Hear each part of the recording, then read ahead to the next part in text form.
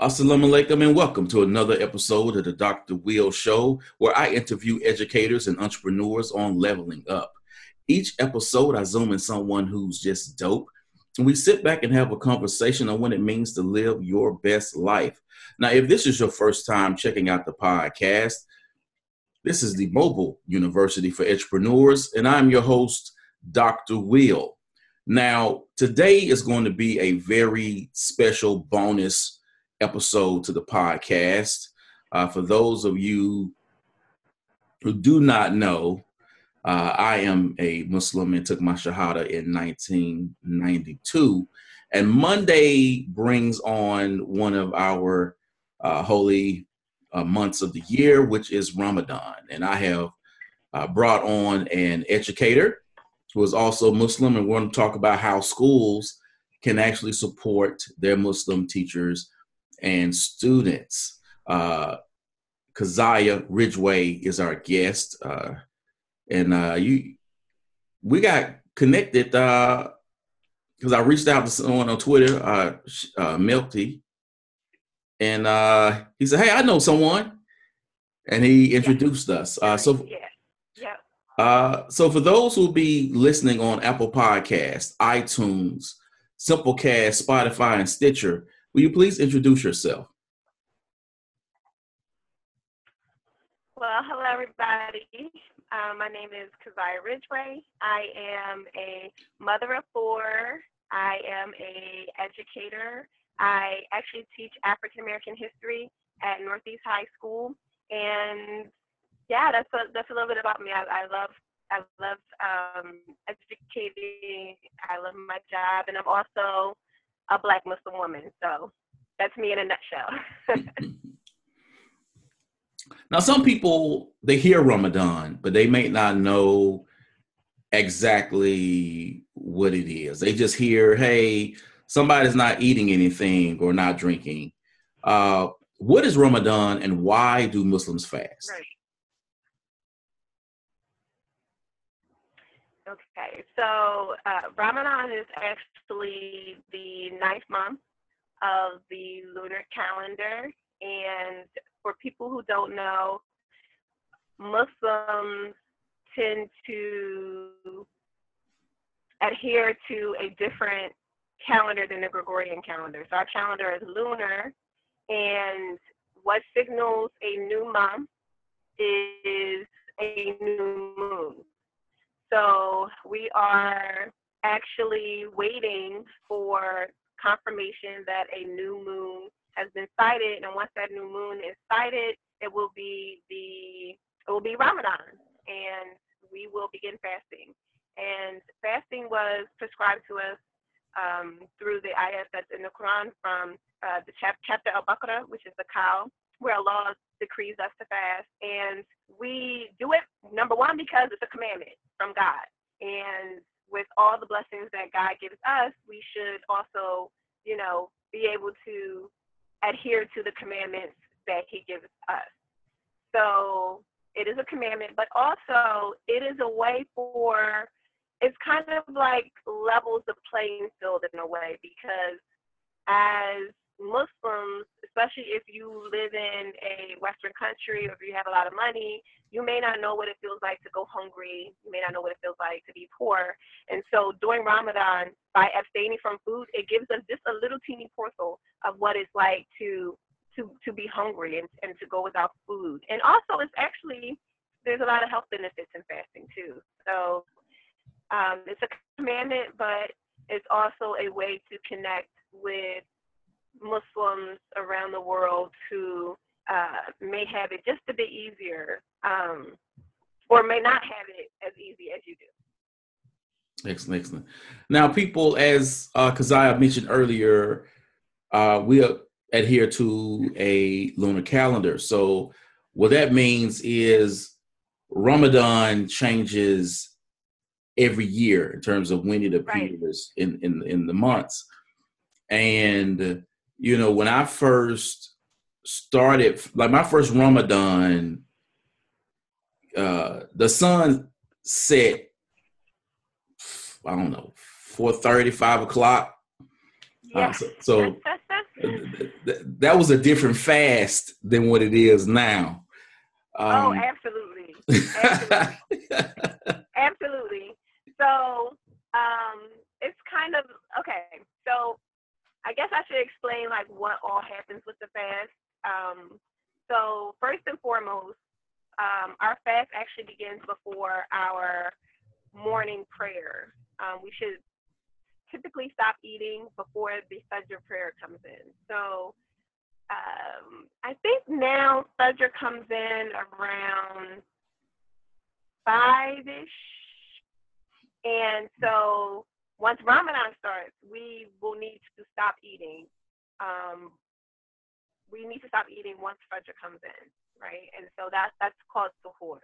And then we typically fast, it could be 15 hours, it could be 16 hours, because we're in like summertime.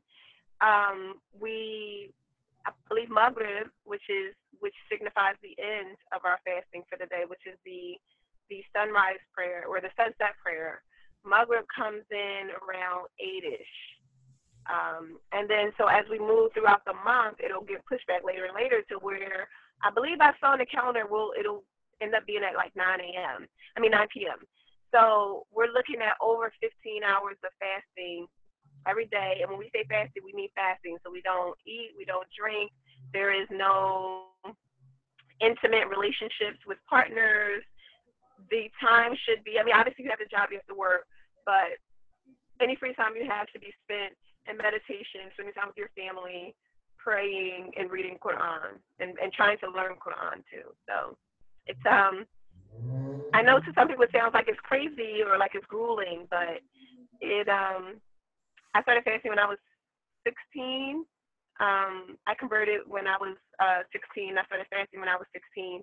And I ran track and fasted. I went to school and fasted. I took steps and fasted. I even gave blood one day while fasting. So I know some people may think it's hard, but it's not.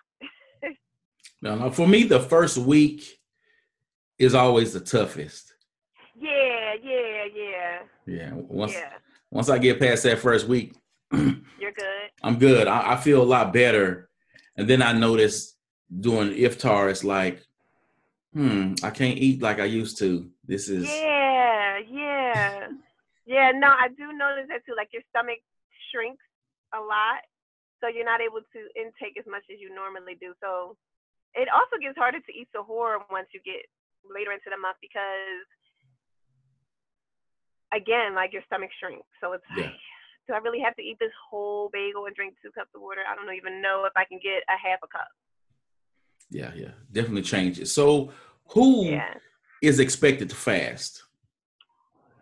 That's a good question. So the people who are expected to fast are those who have, so you have to have reached puberty. And that is like a really arbitrary statement because you can reach puberty at 9, at 8, sometimes at 7, and then for others, it could be 14, 15, 16. But typically, you should have reached puberty. I think most parents, if their child has not reached puberty by 13, they kind of say, all right, it's time for you to let's kind of just get this going. You need to be able-bodied, you need to be of sound mind. And I guess what would make it more easier in explaining who has to fast is explaining who doesn't have to fast. So it's not obligatory to fast if you are nursing, pregnant, sick, and if fasting can affect the sickness, you should not do it. And if you are older, of a certain age. So children do not have to fast unless they've reached puberty. But I think for most parents, they probably just let them do little mini fasts or kind of see how long they can hold out just to kind of get them ready to fast. Mm-hmm. So you are an educator, and like myself, you've have fasted and carried on your teaching duties throughout the day. Yeah. What has been your experience with teaching and fasting? Honestly, I think the only hardest thing is in a lot of schools in Philadelphia, we don't have air conditioning. So it's, if you're teaching all day and then it's hot, it can be challenging. I don't know, I kind of feel like I find it easier to fast while working because when I'm home, yeah, I don't know what it is, but I feel like when I'm home and I have nothing to do, it like the time goes slower. But when I'm working, it's like, all right, I get out at 3, so I only have a couple more hours left, and I still have to take the kids here. I have to do this, so I feel like, yeah, I feel like working it actually makes time go by a little bit more. I think like the questions are interesting, or you'll have someone say, "Oh, well, can't you just drink some water, or can you chew gum?"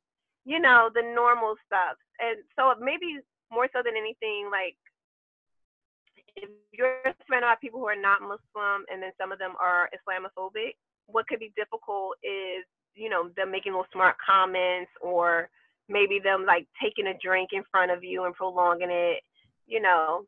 But again, especially if you've been doing it for a while, stuff like that really doesn't faze you. So, excuse me.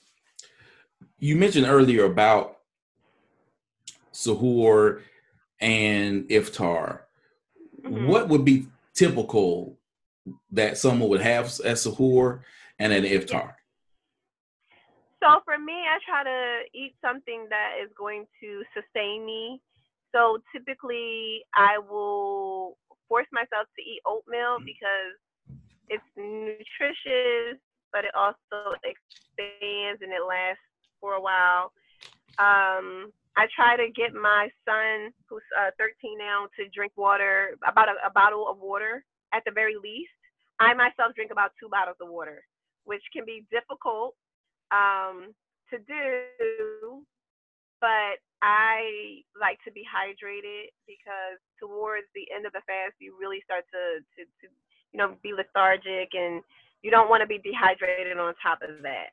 So, or in my family, what it looks like on during the week is a bowl of oatmeal, maybe some toast, about 1 to 2 bottles of water, on eggs, some homemade pancakes with some strawberry thyme. You have my mom she used to make like the week on Sunday she would cook like pancakes or waffles or toast, like just a ton. It just depends on. Yeah, I think I just eat a normal meal for iftar. It's nothing special.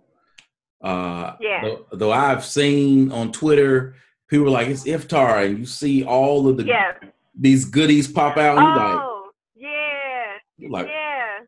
Well, yeah. you know what? Like on Instagram, because in our, being Black folk, right? Like our Sunday dinners, like in the Christian tradition, Sunday dinners are like the bomb, right? So like, especially during Ramadan, I feel like we have brought that tradition like into the religion. So it's like on days where we have that extra time, especially on the weekends, when we have our iftar, we like in our family, there's like baked chicken, macaroni and cheese, greens, a salad, there's dessert, there's like, so yeah, there's definitely that element of like going all out, and there's that staple food. Now we also have some like vegetarians in our family, so we try to, we try not to give them too much flack, and we, try to make things that are vegetarian friendly. But, typically we just eat whatever we would eat for dinner. And it's not, unless you're having like people over or you're actually doing a big iftar, then that's when you're like, you're extra, you get extra. Yeah. So how can schools support their Muslim teachers and students? That's a very good question. So at my school, we had our first ever Islam Awareness Week, and we kicked it off on Wednesday. We had an assembly where we shared with about, so I have a huge school, just FYI, there's 3,500 children at my school. And so we only had about 1,500 or about 1,200 in the auditorium. But we presented to certain departments. We did a presentation about Ramadan. We gave them information. We told teachers what things to look for while their students are fasting. So, one of the things that we shared is if you notice that students are becoming fatigued, if they look like they might pass out, if they vomited or become nauseous, it's okay for you as a teacher to say, hey, I went to this program, I learned about Ramadan. I know that it's okay if you're sick for you to, maybe think about breaking your fast and make it up on another day. I really feel like you're not looking well. What do you think about maybe drinking some water and trying to get another day? So just making teachers aware of like the parameters and to, just be sensitive to their Muslim students. If you're giving a test and you notice a kid fell asleep that usually doesn't fall asleep, they probably fell asleep because they're up all night and they're praying and they're tired. So that's something that you definitely want to consider. I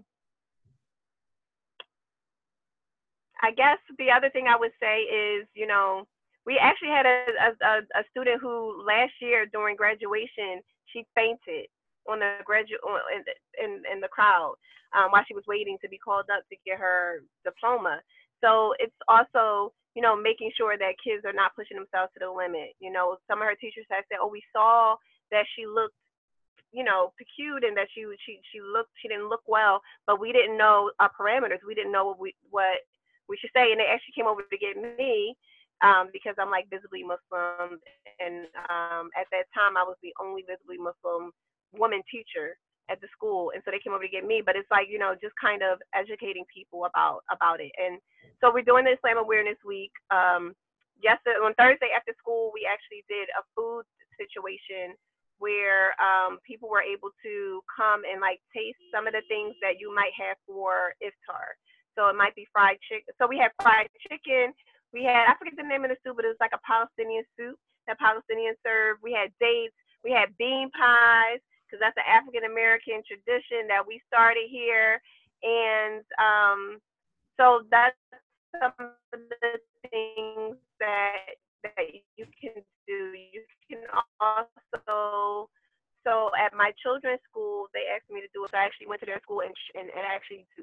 So it's a good practice as, whether it's a public school, a charter school, or private school, it's good practice to make sure that you are educating yourself, educating administration, educating teachers around what Ramadan is and around like how to help students, how to support students, and then what you can and can't say as a teacher.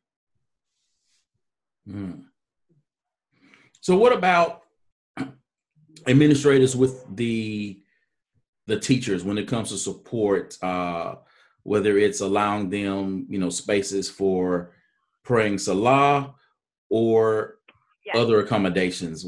How can a school administrator be that support for that Muslim teacher? Right.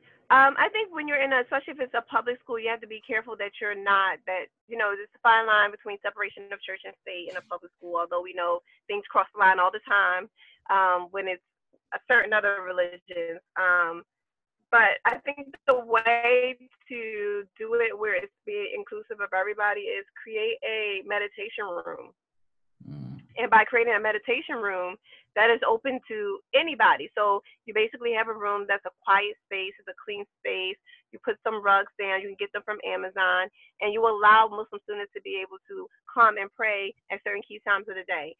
If they have recess or if it's during lunchtime, it's like, okay, we'll let you out of the lunchroom a little bit early so that you can go and be able to pray.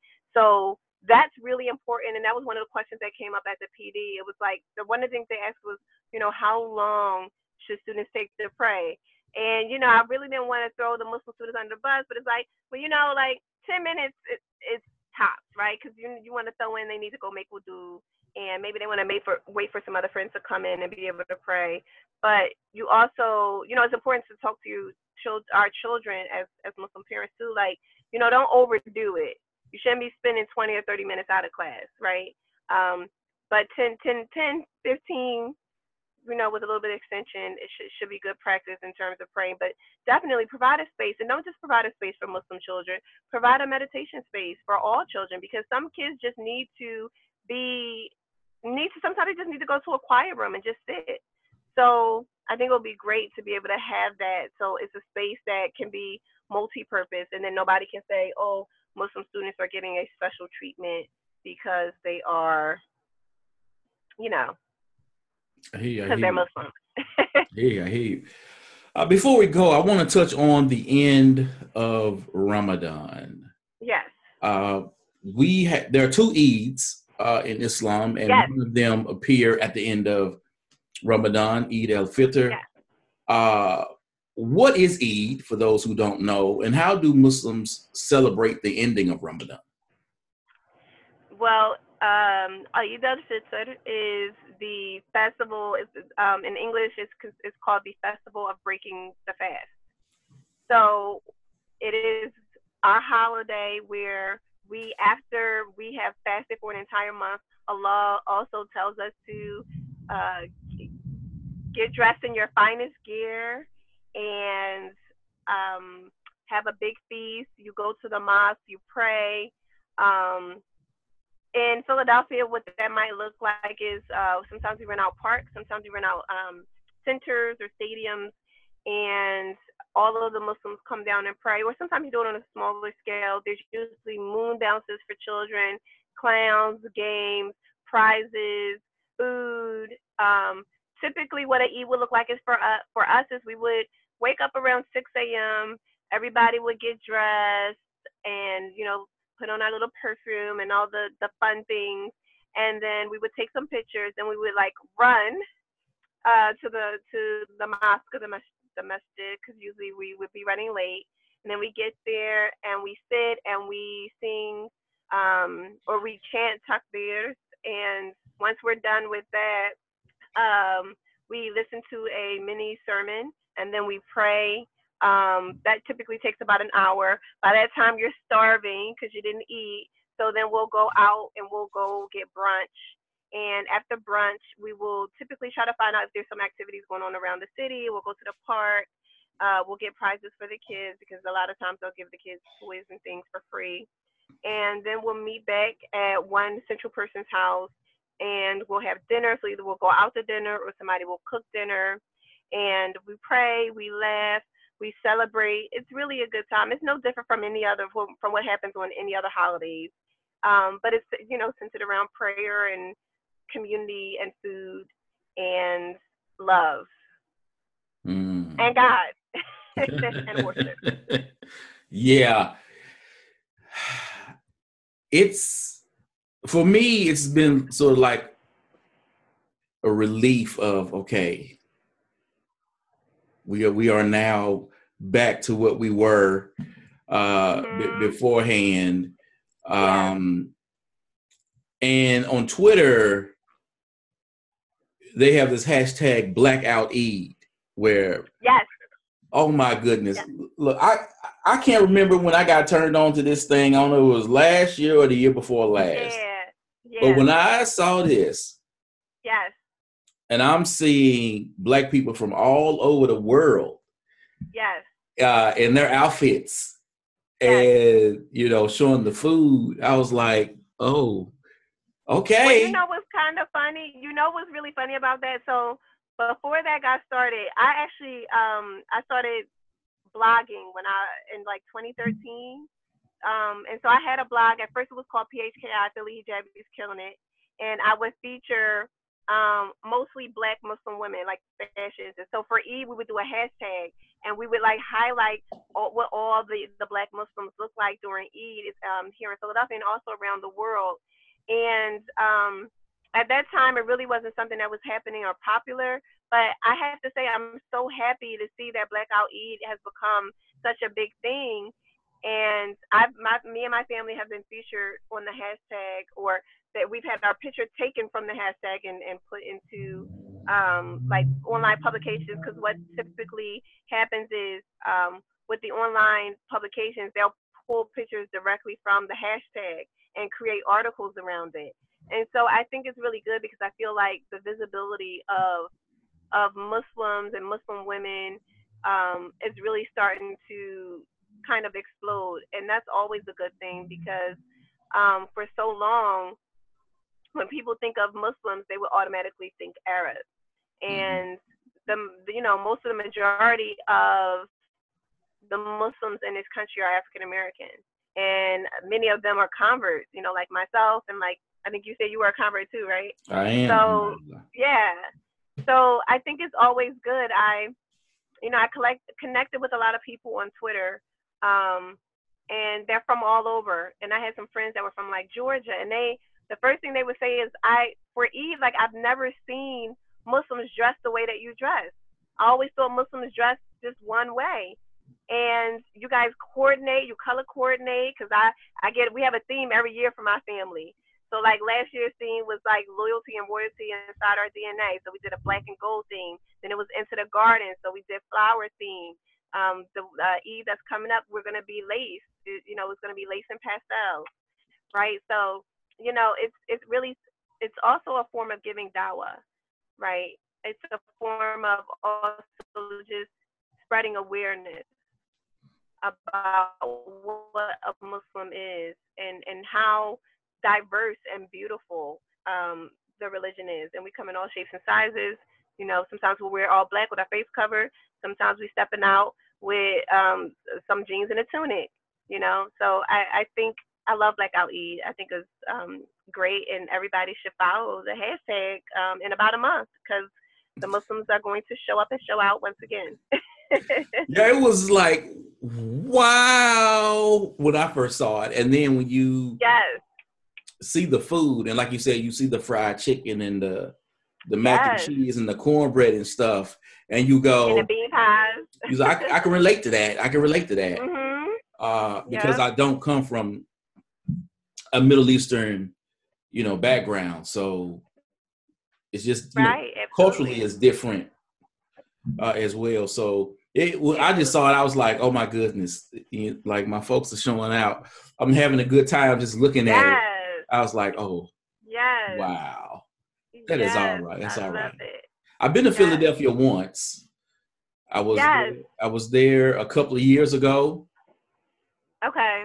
For an EdTech conference, and it was during the time of Ramadan. And I'm telling you, I personally going there and going to that market and seeing like all of these Black folk who are Muslim, I was wow, because we have something here, of course, and we do have a Muslim community about 45 minutes from where I am now. But normally when you go out, you just don't see them as visible. And so when I was there, and I was like, oh, this is different right here. It's different. So thank you, Keziah, for coming on the show. Oh yeah, it's so interesting. Like any corner, anywhere you walk. Excellent. I would like to thank my guest, Keziah Ridgeway, for coming on the show. Thank you, Keziah, for dropping the gems today. Thank you so much for having me. I really enjoyed myself. You are so welcome. Now, people, you know how I do this. This podcast episode will be going up on iTunes, Apple Podcasts, Simplecast, Spotify, and Stitcher. I need you to subscribe, leave your stars, some high ratings, share, give the comments, because your boy's trying to get Oprah on the show, and I want her to know that I'm doing big things around here.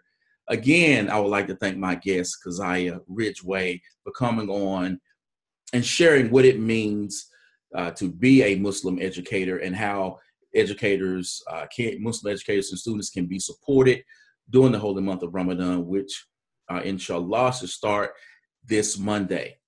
Thank you, everyone, for checking out the Dr. Will Show, the mobile university for entrepreneurs. And I am your host, Dr. Will.